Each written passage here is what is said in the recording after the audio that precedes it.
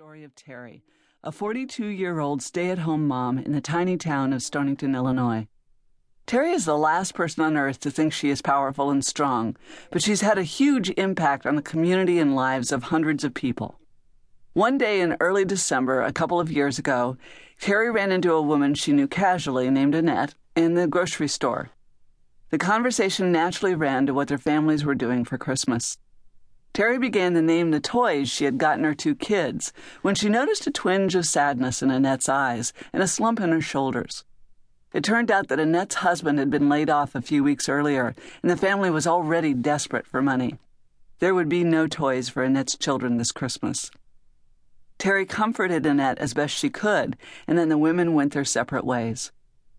The conversation niggled at Terry for the rest of the day, however. She knew there were a lot of families in the area in the same position as Annette's family. Farmers were struggling and manufacturing plants had been scaling back or moving out in recent years. Terry imagined her own children waking up on Christmas Day with no toys under the tree, and her heart ached. Terry called her best friend, Rosanna, and the two women began putting together a plan to raise money for a toy drive.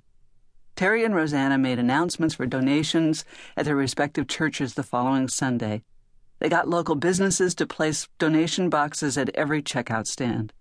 They convinced the elementary school's PTA to hold a bake sale to raise money to buy new toys. By December 18th, Terry and Rosanna had raised nearly $2,000. With this fund in hand, Terry visited the local discount stores and persuaded the store's managers to sell her toys at cost. On December 22nd, Terry and Rosanna laid out the dozens of toys they'd acquired on tables in the American Legion Hall. At 6 p.m., the doors opened, and needy families who had been identified by church leaders, school teachers and principals, and workers at the local food pantry poured in. Excitement filled the hall as the children picked up their toys. Parents beamed to see the joy on their children's faces and felt a bit of relief from the weight of their economic plight. In the years since the first toy drive, the community's involvement has grown, with nearly $10,000 being raised and hundreds of toys being distributed to families in need. Terry's success in organizing this toy drive was the result of many strengths she brought to the task.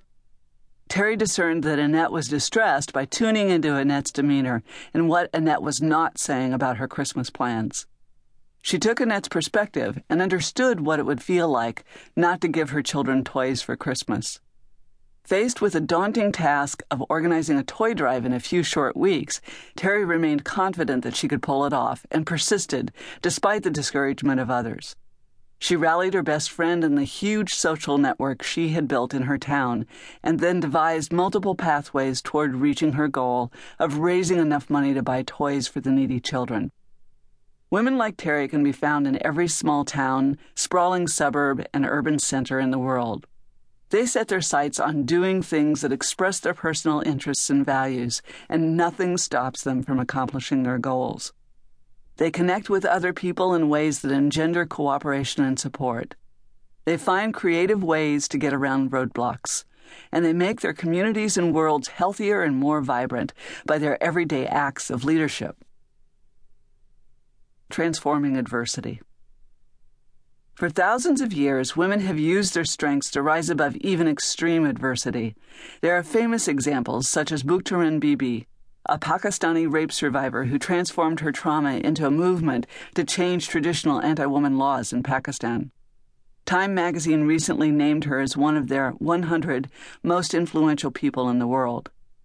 Around the world, women have organized to protect their families and themselves from injustices wrought by powerful governments, terrorists, and economic forces. During the Dirty War in Argentina from 1976 to 1983, thousands of people were taken to detention camps and disappeared, most likely killed by the military.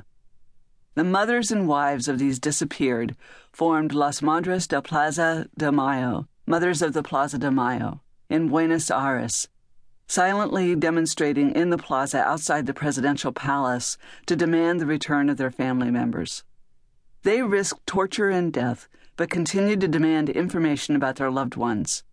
Once democracy was restored in 1983, Las Madres called for the prosecution of the killers, despite death threats to themselves. These women, many of them uneducated and poor, helped to bring about major political change.